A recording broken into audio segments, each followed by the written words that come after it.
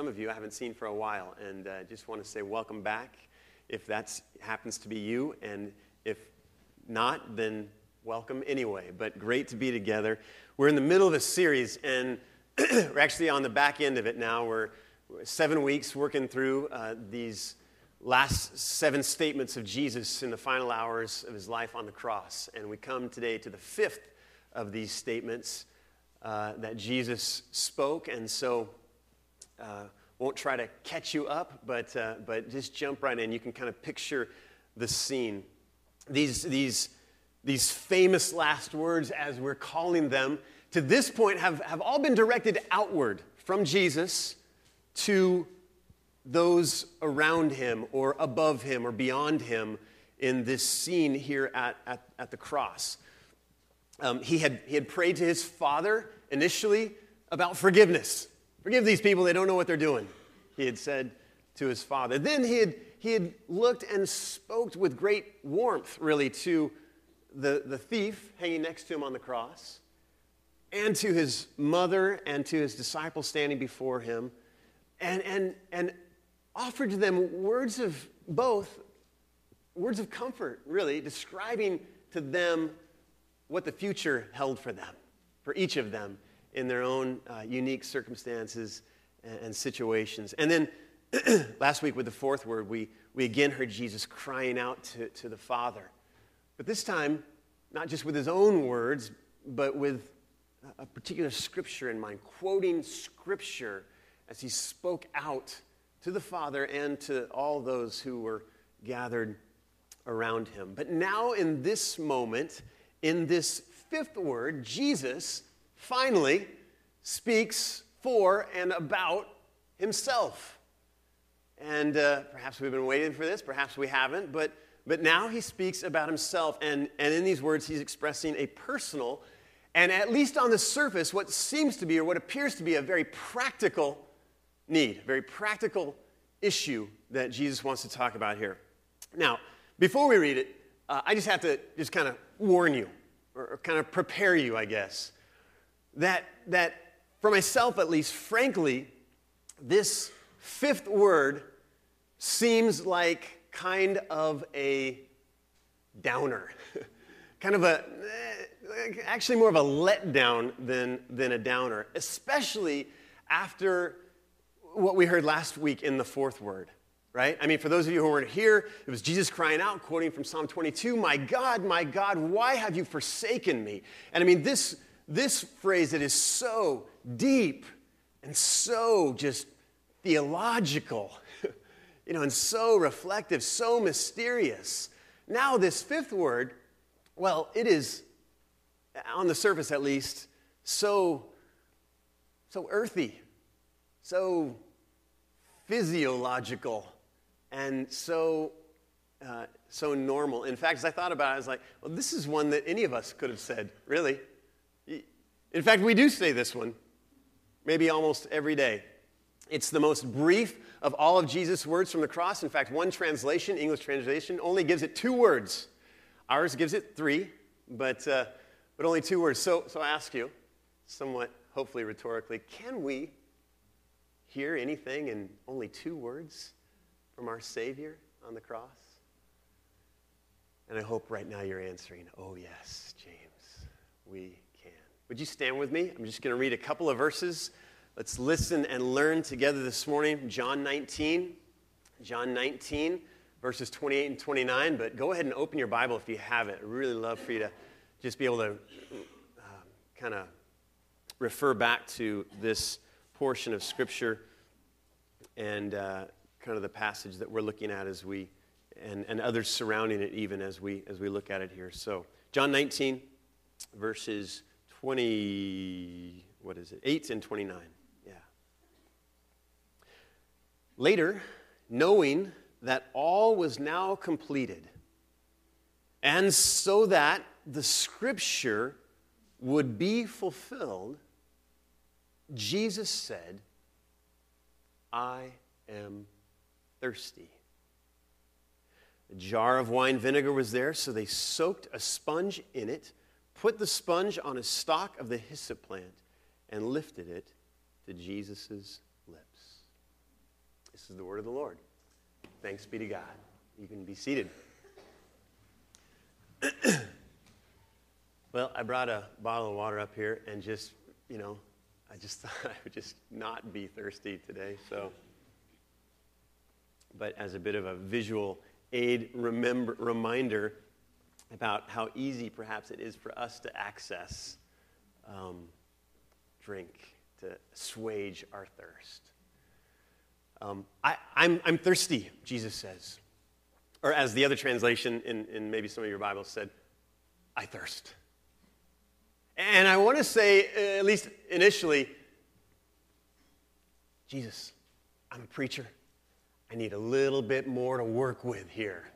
I need, 2 words. I mean, is that all you have for us at this point?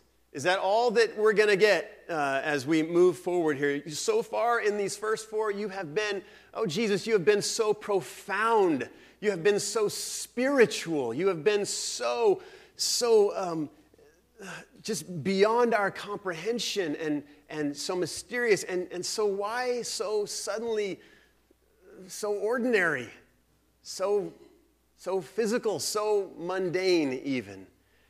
And yet, isn't it on one very significant and important level exactly what we would have expected from Jesus to say these words? This one who we know as a variety of titles, but one, the Word who became flesh. This one that theologically we proclaim to be fully God and fully man. Wouldn't it just be like Jesus to again, even here on the cross, to mix the earthy with the heavenly, the fleshy with the spiritual? And if we really think about it, aren't these words, even just these brief words, in actuality a very, very critical reminder to all of us? Make sure we hear this initially this morning. A critical reminder to all of us that Jesus did not just appear to die. Jesus did not just seem to struggle. Jesus' suffering and his pain and his thirst were very, very real. Very, very genuine.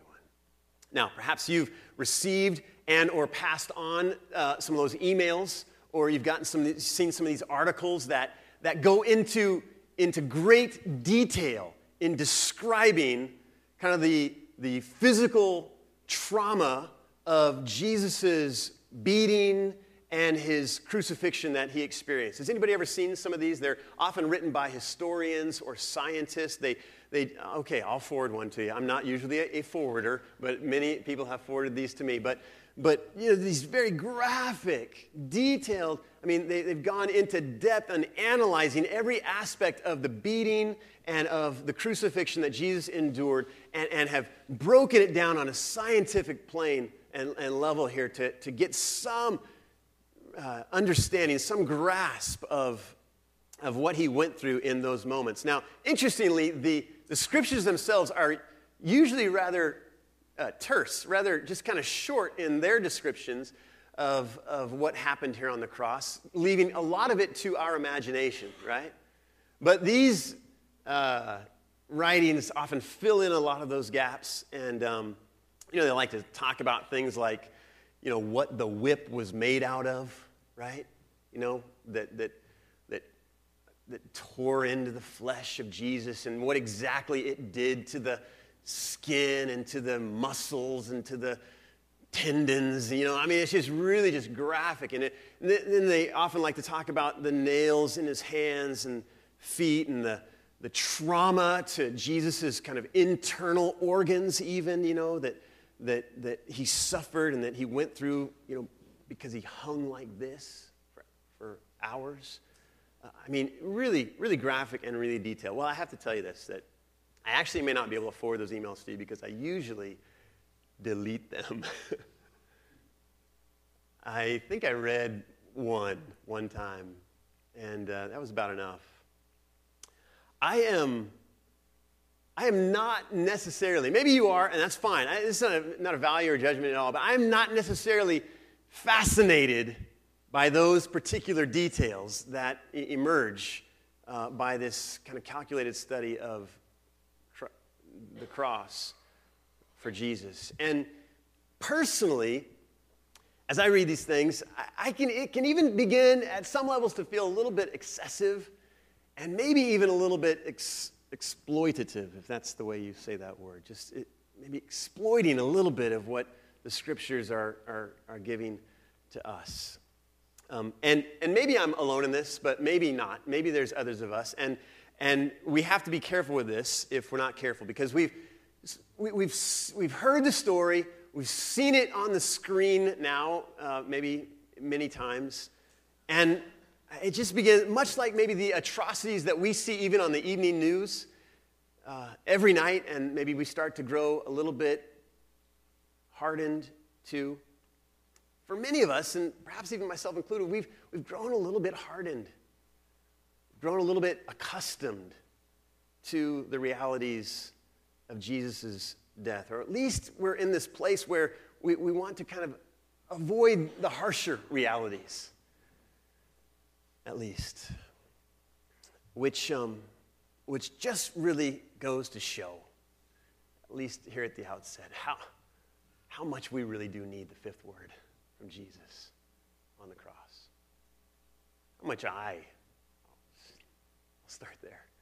How much I need the fifth word of Jesus from the cross. In case we would ever become numb to the physicality of Jesus' suffering and death for our salvation, he speaks to us and he says, I thirst. I thirst. But if we'll pay a little bit of attention here, and if we'll put on our thinking caps a little bit, our creativity, and if we'll listen a little bit to who Jesus has been and how he has interacted and connected with people in his life up to this point, we'll notice that this word is a curious word. It's an interesting word, and it's a surprising word as we hear it from Jesus for other reasons than that it's so short and brief and physical. In particular because it is an abrupt reversal, really, of how we have heard Jesus speak throughout his ministry. Are you following me? He says here, I thirst, and yet in his ministry, he has often been the one who has said, come to me and drink of living water. Perhaps you remember the story of Jesus with the woman at the well in John 4, and he'd come to this place, and this was the one time before we had heard Jesus say something like, I thirst. He asked for a drink from her, but this initiated this whole conversation, and finally he says to her that he promised that whoever drank the water that he gave them would what? Never thirst again, right? And then John 7, Jesus again is speaking, and he stands up at this point amidst some crowds, and he says, if anyone is thirsty, let him come to me and drink. That's an interesting sound I just made there. Let him come to me and drink.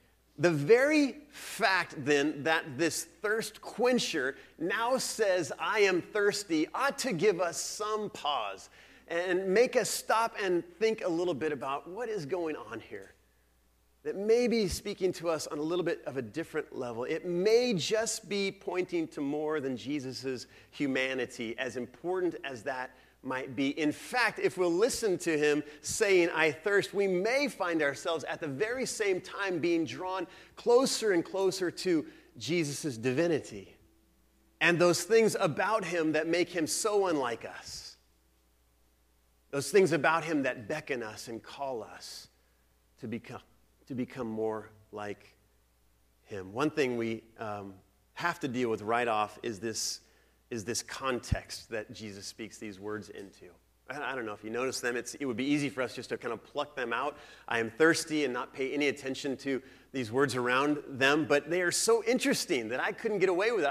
I wanted to just kind of pluck them out, but I kept reading back and just saying, what is this context? And you can look back if you have your Bibles open. Just verse 28, John just writes this, later knowing that all was now completed, and so that the scripture would be fulfilled, Jesus says, I am thirsty. Well, that just kind of made me go, huh? What? What scripture needs to be fulfilled? How does saying I'm thirsty fulfill a scripture?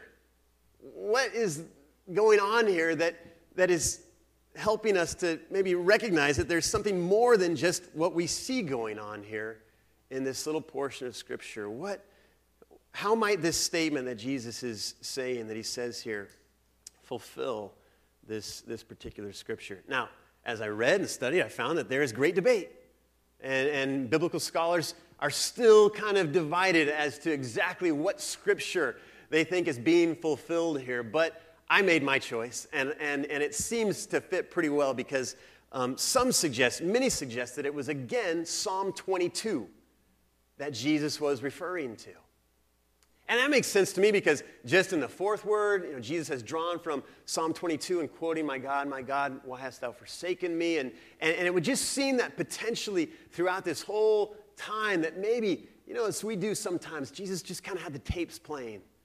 They didn't have tapes in those days, but he just kind of had the words, the recitation of Psalm 22 just kind of going throughout his thinking and throughout his mind. And Psalm 22 was, in a sense, maybe giving shape and giving formation to Jesus' words and to Jesus' behavior and to Jesus' actions here in this time.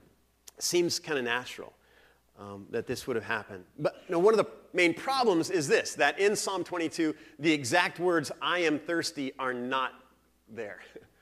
So that's a little bit of an issue. However, I just kind of think that there are some other words here that we're going to look at that if I were Jesus in that position and I only had enough strength or energy for a few words, it would have wrapped it up very nicely. Look at this passage, will you, from Psalm 22, verses 14 and 15. And as you read it with me,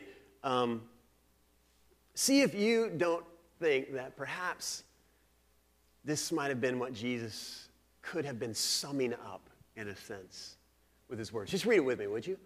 I am poured out like water, and all my bones are out of joint.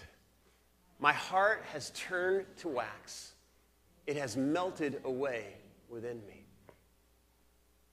My strength is dried up like a potsherd, and my tongue sticks to the roof of my mouth. You lay me in the dust of death. Just leave that for a moment. Does anybody know how to say that word at the end of the second line? Potsherd. Thank you very much. I knew it wasn't pot's herd, but that's not what I wanted you to notice. And my tongue. But I noticed we all slowed down when we got to that point, so I just wanted to go ahead and address it. My tongue sticks to the roof of my mouth. You lay me in the dust of death. Does it not, you can keep it up just for a second. Does it not, that's fine, leave it there. Go ahead, sorry, Peter. Does it not seem that if it is in fact this scene, and we don't know for sure, but if it is in fact this scene that Jesus has in mind, these words from the psalmist, if it is in fact that Jesus has this scene in his mind and that he's bringing it to fulfillment as he speaks here at the cross, it seems then that what he's trying to communicate to us and what he's trying to say with even these few brief words is much more than just, I'm human, don't forget that. It's that, but it's potentially so much more that rather he's speaking in this moment about his, now you can put it up, about his total abandonment to the Father in this moment. His total abandonment to the plans and the purposes of God for his life. This last summer when we took our trip, and I told you much about this, but we were in Costa Rica, and we were at this one place where they had water slides. And, I don't know, Louder and Jake could probably give me some more background, but it didn't seem like the safety regulations were quite as tight on those particular water slides than as those that I've seen in the United States. I may have been off on that, but a lot of concrete, not a lot of, safety types of things. No real lifeguards that I recall. That's my job, right? And that's okay. But what I want to say is that you take away some safety regulations, and you know what you get, right? Fun, all right? I mean, you get some fun. And all the wild guys in the room say, amen, Pastor, bring it on. You take away that, and you get some fun. And so what I want to say is that these water slides that we were experiencing were not of the tame variety. They were of the speedy variety. And there was one in particular. There was some that, kind of looped around, and you would actually get kind of slowed down as you would loop. But there was one that was just a straight shot. And I did it a couple times, and the kids were kind of getting their nerves up and courage up, and they weren't going to do it, but I just kept whooping and hollering, much like Jeffrey, and just, this is great, you're going to love it, you got to do it. So I'll never forget, and we actually got a picture of this, but the first time Thomas got on it, he got up to the top, and he was just scared. I mean, you could just look, just nervous, just shaking, but I got to do this. And he got on it, and he just let himself go. And he hit, at one point, there was like a drop. And somehow, I think Kylie got this perfect picture, but right as he hit that drop, there was this look on his face of just sheer terror. I mean, it wasn't, at that point, whoa! It was, what have I done? I mean, he just had this look of sheer terror, and I'll never forget it. It was just I got the snapshot in my brain of that moment. But you know what it was? It was this moment where Thomas, had just completely let go. He just let go of it all. Katie remembers a similar feeling, I'm sure.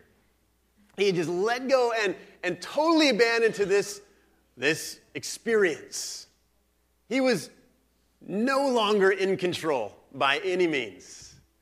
He had let go of that control, totally abandoned to this experience and to whatever it might bring him.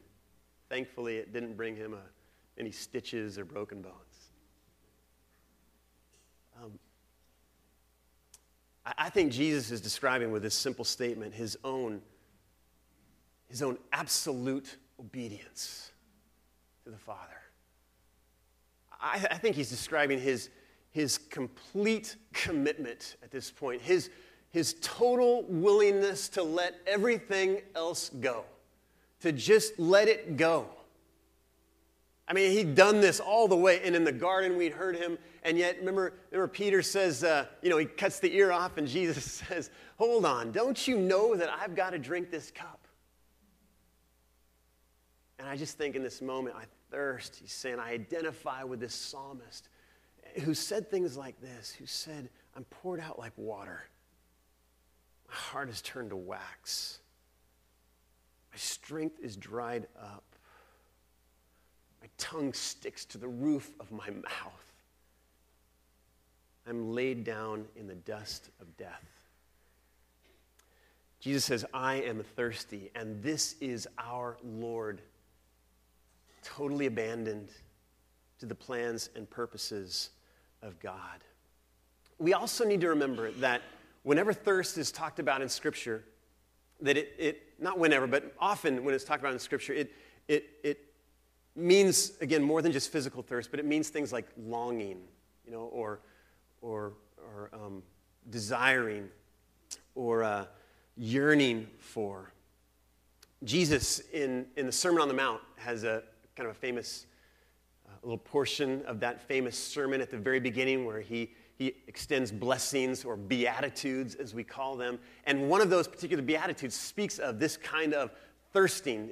Matthew chapter 5, verse 6. I think I have it here for us. No? Yeah? Okay, there it is. Blessed, read this with me, would you? Blessed are those who hunger and thirst for righteousness, for they will be filled. Go ahead and leave it up.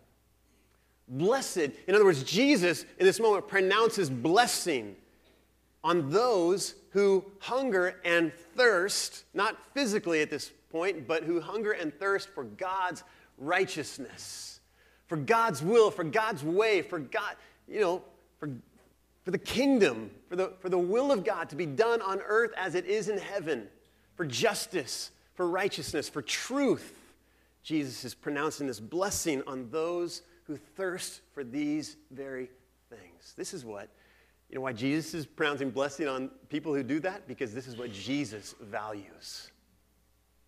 This is what is important in the economy of Jesus.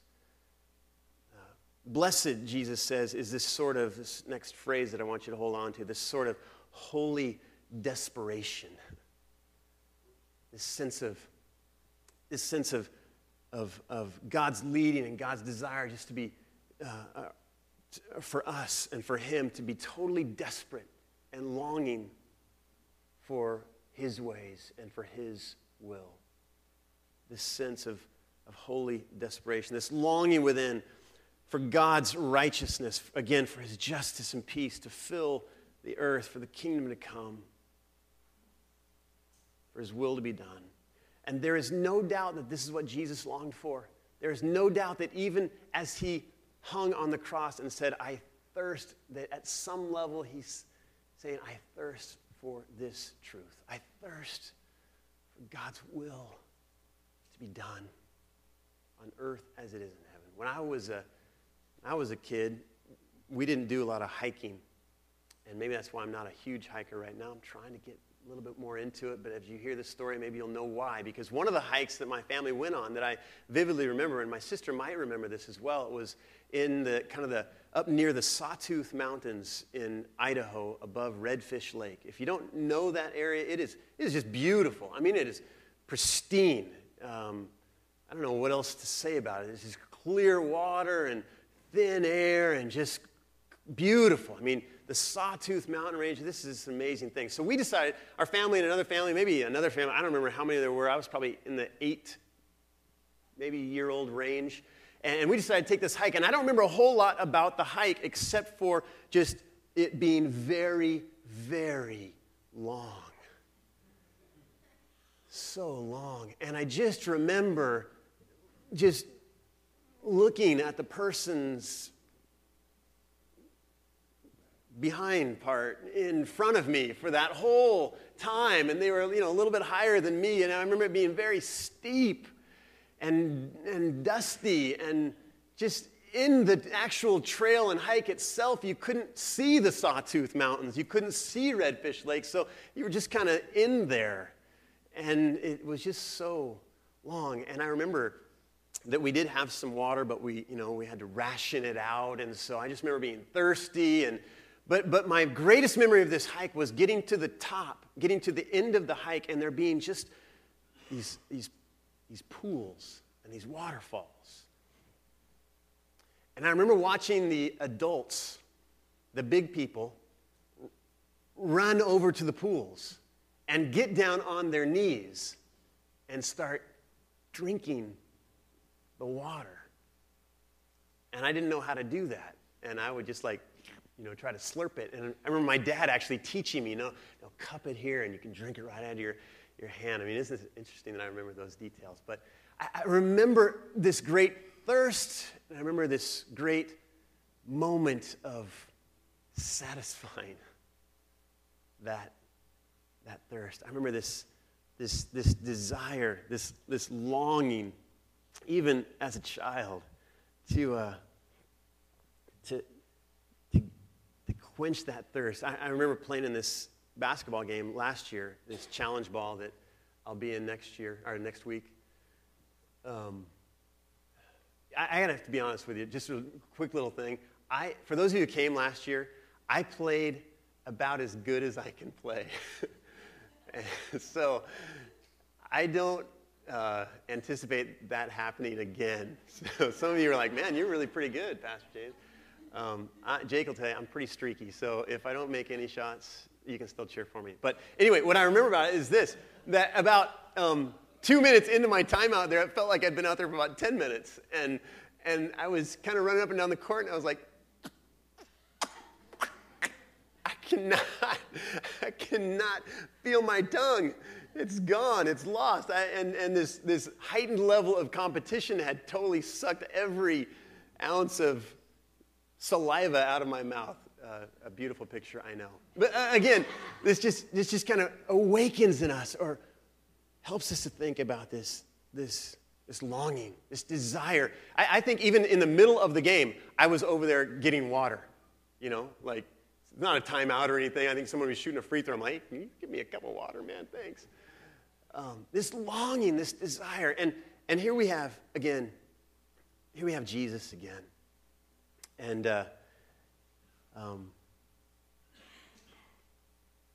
this longing. I think about Jesus in the temple as a kid. Ditched his mom and dad. They're like, where are you? What are you doing? Didn't you know I had to be about my Father's business? Even as a kid, in the temple, thirsting for the ways and the will of God. Just like our kids are doing. Bless you, parents, who are getting our kids here, and even many of them here this morning, just learning and to long and discovering the will and the ways of God in the world.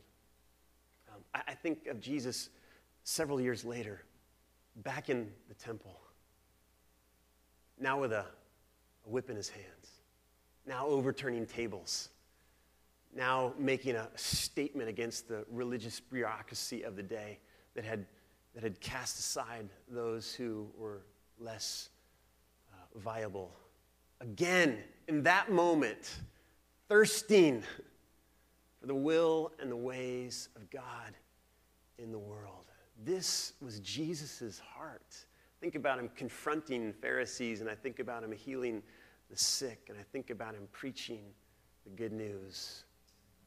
And I think about this holy desperation that Jesus had. C.S. Lewis said this. He said that the trouble with many of us is not that we are bad, but that we are too easily pleased. Ouch. Not bad, folks. We're just too easily pleased. We are too comfortable with the status quo. We're all right with things as they are. We're willing to bend and flex. And one author I read noted how we tend to see it as a mark of immaturity if someone is too eager or too single-minded about something in particular. And he said most of us long for balance, equilibrium, contentment. And some of you are like, yes, amen. And I kind of was too. And then he said, well, that was the way of the Buddha, but not of Jesus. Jesus says, I am thirsty, giving his life with a holy desperation that God's will be done in this moment and for all time. One last thought about his thirst. Who knew that there could be so much? But one last thought about his thirst.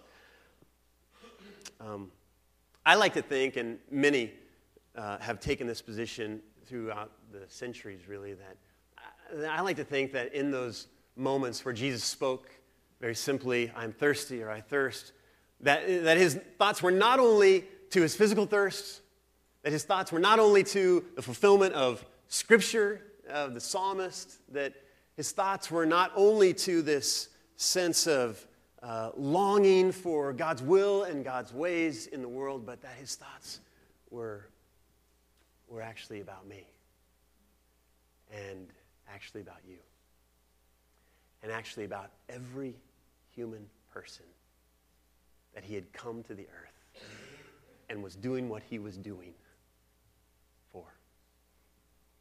I like to think that Jesus, even in these moments, was thirsting, was longing for us. Isn't that a beautiful thought? Isn't that an amazing thought that amidst his pain, amidst his suffering, amidst all these other levels of meaning perhaps, that actually Jesus was thirsting for people to receive the gift that he was in that moment offering. I just remember this verse from John 12, I think it is, John 12:32. Yeah, go ahead. He says this. It was there. But I, say it with me, but I, Jesus, when I am lifted up from the earth, will draw all men to myself. Next verse talks about speaking about how he would be killed. I'm lifted up from the earth. I'll draw all men unto myself. This is my desire. This is my passion. This is what I long for. This is what I'm thirsting for. And actually, this kind of thirsting fits God's pattern very well. Some of you have been a part of our Starting Point series, our small group series, and you've been discovering, hopefully, about how God does something good. Humanity messes it up. God keeps longing for his people and re-enters into covenant relationship with them, and God's people mess it up. And so on and so forth, this drama of human and salvation history, and yet God keeps coming after us. Some words from Psalm 23 that I read recently, and you might remember this verse, just very, standard, typical. We know this. Surely goodness and love will follow me all the days of my life, and I will dwell in the house of the Lord forever. Well, what I read and what I discovered is that the word there, the Hebrew word there for follow me all the days of my life, can actually is translated throughout the Old Testament as pursue. As in, my enemies pursued me. But for some reason, when we translate it in the English in this verse, we say that goodness and love will just follow me, like they're tagging along after us somehow. But what if we were to think about that the goodness and the love of God is relentlessly pursuing us? That Jesus in those moments was whispering, I thirst, with this intensity and this longing for his people. A relentless pursuit, I think, is the phrase that I had there for you. He's not just tagging along. He's not just hoping for the best. Not just kind of doing this thing on the cross and, well, I hope it all works out. Came to this moment and continues even now pursuing his people. I think it was John Wesley who called him the Hound of Heaven, and not a bad nickname. And so here's our invitation. Our invitation today is to thirst for the one who thirsts for us. Very simply. Psalm 42 says it like this. Psalm 42, just as the deer pants for streams of water, so my soul pants for you, O God. My soul thirsts for God, for the living God. When can I go and meet with God? When can I go? You can go right now. This God who thirsts for us, our invitation is to thirst for him, but not only to thirst for him, but to thirst for the things that he thirsts for. Our invitation is to thirst for this total abandonment in our own lives. Where is it today that you just need to let go?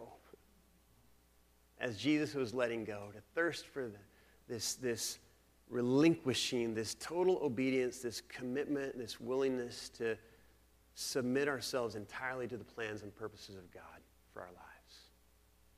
Our invitation is to thirst for this holy desperation that in the lives that we lead, in the ways that we relate in the world, in our jobs and in our interactions, and what we do with our money and what we do with our time, that we do it in such a way that we are demonstrating God's thirst for this justice, for this righteousness, for the ways of God being expressed in the world, that we thirst for those same things.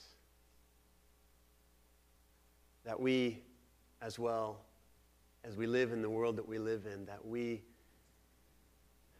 develop this unquenchable thirst, really, that Jesus demonstrates here on the cross for all of creation, for all of humanity. That we too have this relentless drive to pursue, to to propose the gospel to the world in which we live.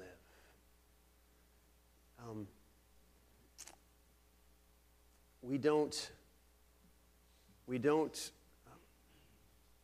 force the gospel onto anyone, but we propose it over and over and over and over. You know what propose means? Just simply, will you marry me?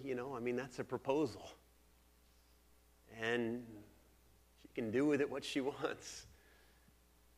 That's pretty risky. And that's what we do with the gospel.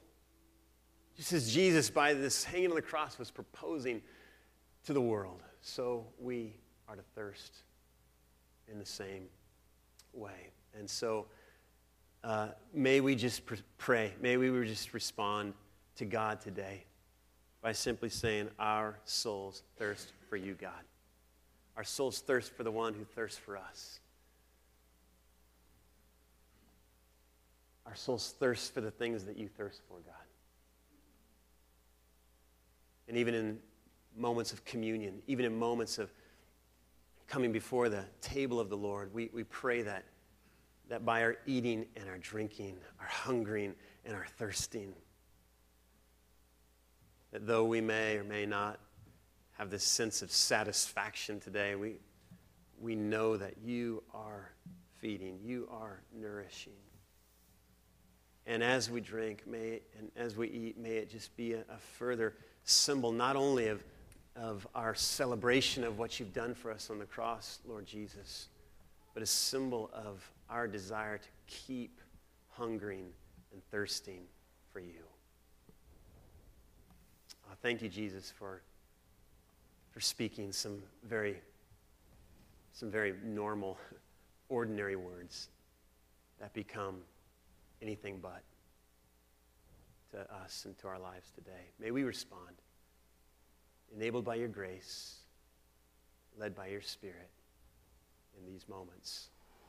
Thank you for the gift of this meal, this supper. Thank you for the reminders that we're to eat and drink with seriousness and with reflection upon who you are and what you've done. And thank you that you offer this meal to us, and just as you did to your disciples as you gathered with them on that night before you died, that you offer it to us, and you just simply say, remember me. As you eat and as you drink, remember me. We'll do so today, Lord Jesus. Thank you for remembering us.